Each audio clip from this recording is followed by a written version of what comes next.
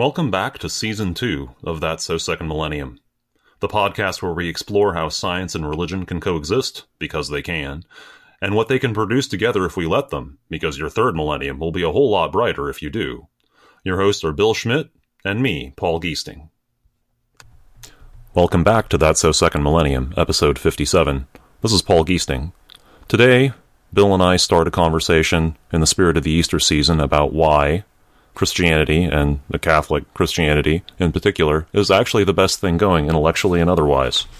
So today we focus on the intellectual. We start with some consideration of the fact that Western society has thrown so much away and is in the process, well, it's continuing. It's gone a long way through the process. It doesn't actually have that much further to go, but it is trying to throw away the entire tradition that gave birth to such things as science, for example. So we spend some time discussing the connections between scholasticism and science.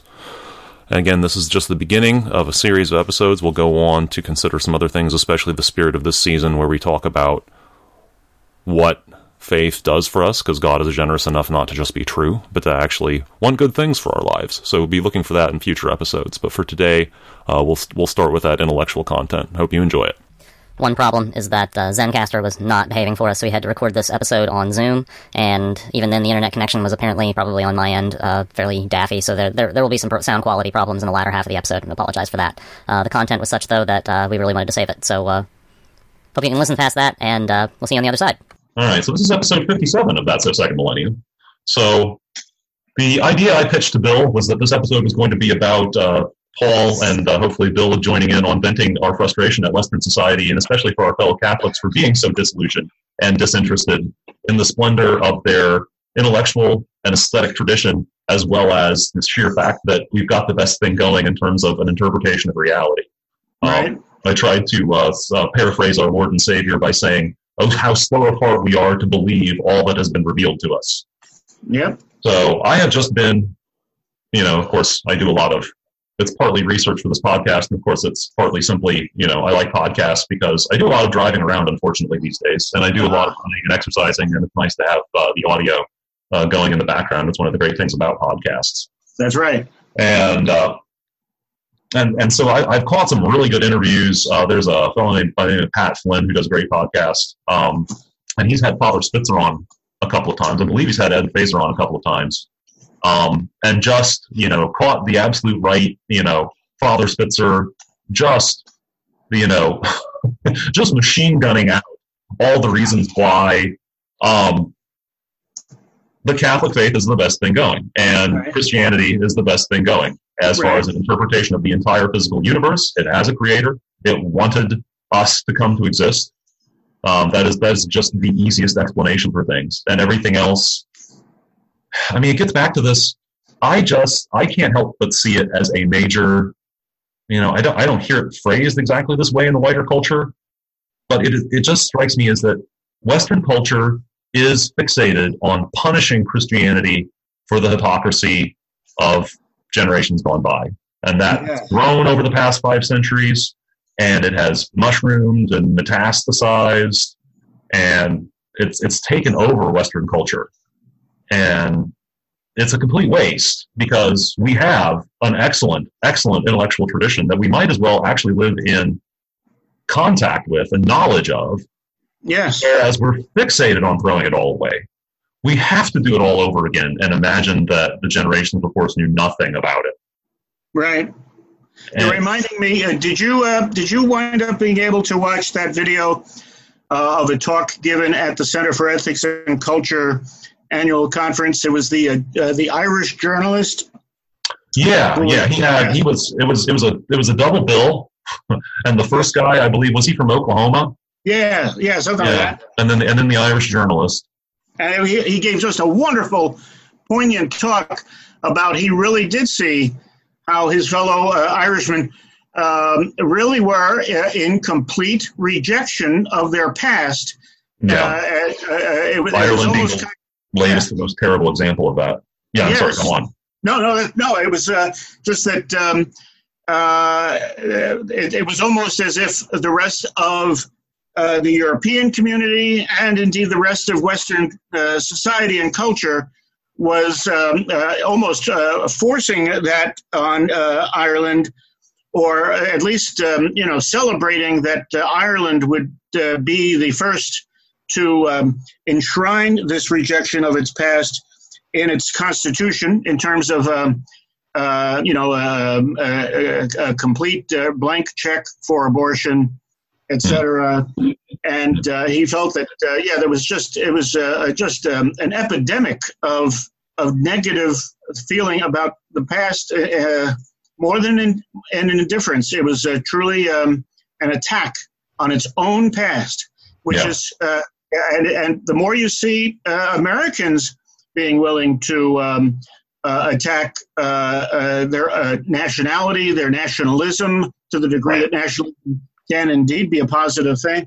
The more you see people, they're attacking their own identities, they're attacking their own history, and it really is a kind of suicidal tendency. Yeah, and that's the thing. And of course, the situation in Ireland can't help but have been, there is absolutely, and I tend to forget about the external pressure to conform coming from their betters in Europe, in Britain, and wherever, intellectual colonialism, if you will. But there's also, but there is also the internal. I mean, there is the drama of clericalism is too vague a term, but there has been, there have been. The institutional church in Ireland was one of the last places where that was still a thing, and anything like how it had existed in previous centuries, and it grew complacent and abused its position and has created enormous scandal that then opens the gates for these external forces to run rampant and win the hearts and souls of people. And, and then once that enemy is inside the gates, I mean, just the relentless pressure of contemporary Western culture that's got to, and sort of I'm familiar with it, it's American flavors, and I should be cautious about how much I attribute it to, what things are like in Germany, what things are like in Italy, or for that matter, what things are like in Argentina or Brazil. But just, we've got to keep hammering away on these certain ideological points, and that aren't frankly all that enlightened, and certainly aren't tested. They're certainly not tested. But they've become, they rapidly create new dogmas. The new dogmas among progressives is astounding to watch. It is, isn't it? Yeah. Everything from that clearly the Electoral College has never worked, so it has to be replaced. Clearly, the 9 Supreme Court has to be modified. Clearly socialism needs to be tried now, because it's every speech with almost every night's news cycle. Some new dogma is being proposed, and it's often in the name of, well, we shouldn't have any dogmas. But here's one I'd like to throw out. Right? Yeah. Typically. Yeah. People aren't thinking things through. But go on. I really liked your list, and continue that with. I mean, the fact that progressivism has come, it worships science in a way, especially if it's talking about climate change, which is, that we have. I come back to, we have 25% more carbon dioxide in the atmosphere. We know that. We can measure that. And it's a simpler culture. We never talk about that. We never look at it and say, this is what we have real evidence for. It's every pronouncement from the mouth of scientists is taken, if it's taken, which of course scientists say a lot of things, and it's rather a crapshoot what makes it out into the wider internet society and becomes a viral fact. Right, that's a very good point. Right, but there's no understanding of how science works and what its limitations are. Right. Yeah, I mean, our understanding of science is mired in the 19th century when everything was mentally different. And we're just machines. And yet also, when it comes into, if we're actually allowed to come to conflict, if people actually check their own thoughts on, things like gender identity or anything else, the conflict with, with even their understanding of science, if you even have one, they I mean, that's the thing, is that there's no understanding about what's the list of facts. They just, bow before, and the facts slated that list are by no means the best known and best justified list of facts you could cull from science. Right. And so, needing, and of course, where does science come from?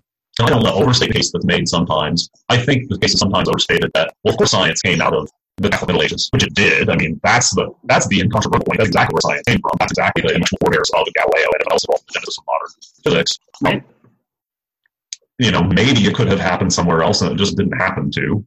I feel need to argue that point, but certainly is its parentage. That is the milieu from, is the great scholastic project of uniting the Catholic faith with Greek, especially Aristotelian philosophy. I mean, of course, Christianity was that early phase where it slated Platonism, and then it went through this later phase where it slated Aristotelian science.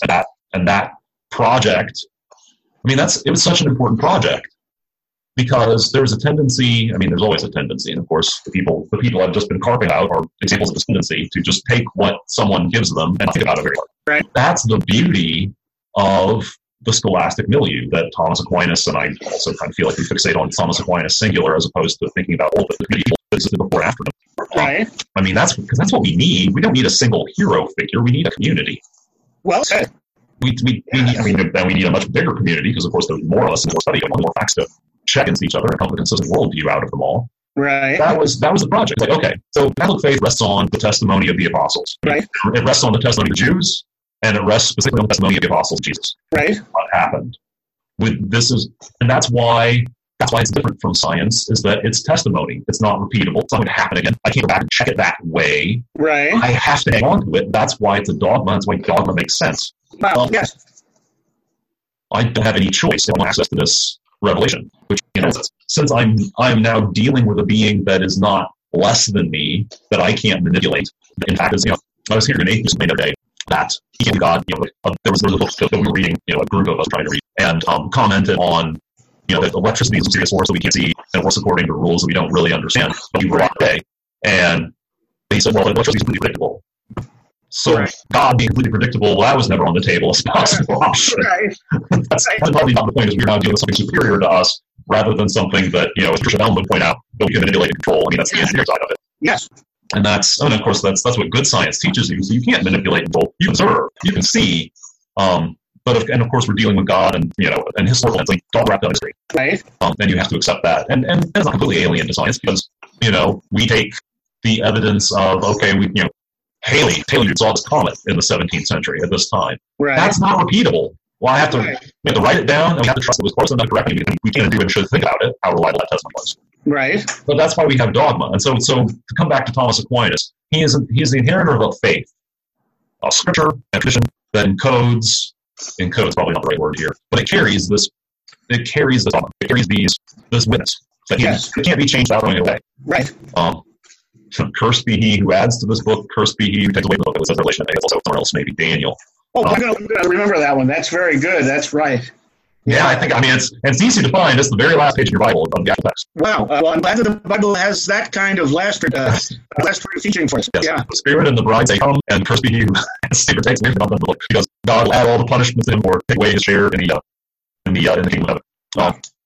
So okay. Again, Thomas Aquinas. Sorry, folks. Thomas Aquinas has these standards, and they're, I don't think it's enough emphasis. There are dogmas. I bet if you counted them up, there are 500 of them. Mm-hmm. Depending on if you're a lumper or a splitter.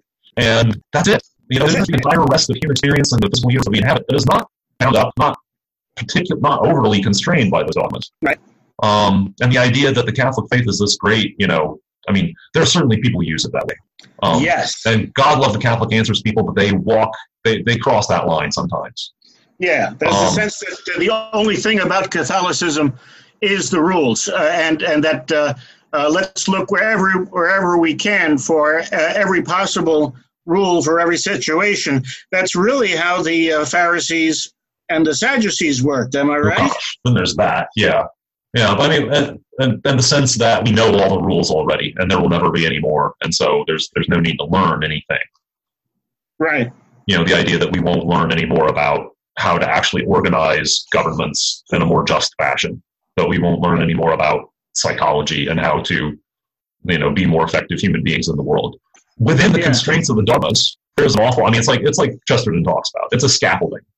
Right. It's an anchor that keeps you. If you liken it to the middle of a lake, this anchor and this chain you off the shoals over here. Yes. I like even more the image of it being the foundation and the scaffolding of a building. You can build a lot of buildings around that. Yes. But Aquinas is the inheritor of this tradition. It's not really conceding tradition, but makes claims. For example, the universe had a beginning. Right. Which the Indian, which, we talk about Indo-European languages, and at some point in the last year it hit me, oh, yeah, the Greek gods and the early Hindu gods actually probably were a lot similar, weren't they? That makes sense, doesn't it? And in fact, they have the same belief in eternal cycles. You read Plato about, people being born and reborn, and, it sounds very Hindu. It's not surprising. And so Aristotle believed that the world was infinite in time, although it couldn't be infinite in level causation. That's an interesting point of debate, because I think a lot of people still take that, because Thomas Aquinas, they take, well, it must be true. I think Bob Spitzer in his book about new proofs of the existence of God brings us a mathematical work that sort of actually draws that into question, whether we really could have a negative infinity, whether there really could be such a thing as, you can just go as far as you want to. That's not necessarily a mathematically well-defined concept. But in any case, Thomas Aquinas looked at Aristotle, and he knew there were certain things that would have, first of all, there were things that have to be, edited, revised in order to be brought into this tradition. Right. And that project is actually excellent practice for science, because we're being constrained by the observations. It's here. It's not 30 minutes away from here tonight, which is what I calculated based on, this particular flavor of a cycle, this magnitude. I must not be right. I have to change it. Right. And, yeah. Yeah. Well, and then, of course, what the scholastics did in Sades, you can see any article of Thomas Aquinas going up. He's continually trying to find the best explanation between different people's conflicting explanations. He's not taking it all, rolling it up in this big syncretic, illogical mass, which is a great human failing, because it's just too hard to do the actual thinking. Right. It's just, there's just too much. So to sort of bring it back, and we don't have a whole lot of time today. We have a conversation to engage in offline, so I'm going to cut it there. If that's all right with you, Bill. Sure. I want to keep talking about this. I think this is something that a lot of people increasingly care passionately about. We really need to have some sense of, certain anchors and certain scaffolding to cling to, not so that we can be stuck in the past, but so that we can build our new ideas and new understandings on something solid rather than on something that's completely Absolutely. Yeah. So that can be a point of departure for next week. All right. Well, we've already told our listeners that this is very much the kind of thing that we're going to be focusing on in this season of episodes, because it really does impact our everyday lives. And I know that our plan is to talk about pretty intimate parts of human life, including everyday. Yeah, and we need, if we're going to confront these things. Yeah. So, listeners, please stay tuned, as it were. Yep. And remember, we may as well remind you at this point that we have the Society of Catholic Scientists Conference. If you have any interest in joining that organization and going to the conference at Notre Dame, that is June 7th through 9th, coming up soon. The registration actually closes on May 15th. I was checking on the website just yesterday. Good. So, it's going to be all about the human person, what it even means to be human, what insights we bring from our faith and from our philosophy, as well as from science, to bring to bear on that question, because that's definitely a frontier between religion and science, and therefore philosophy. If you enjoyed this episode or one of our previous episodes, please leave us a review on iTunes. iTunes is the biggest distributor of podcasts, and having reviews there will help us reach a wider audience. We would also love it if you posted your review on other services like Google Play and Stitcher as well.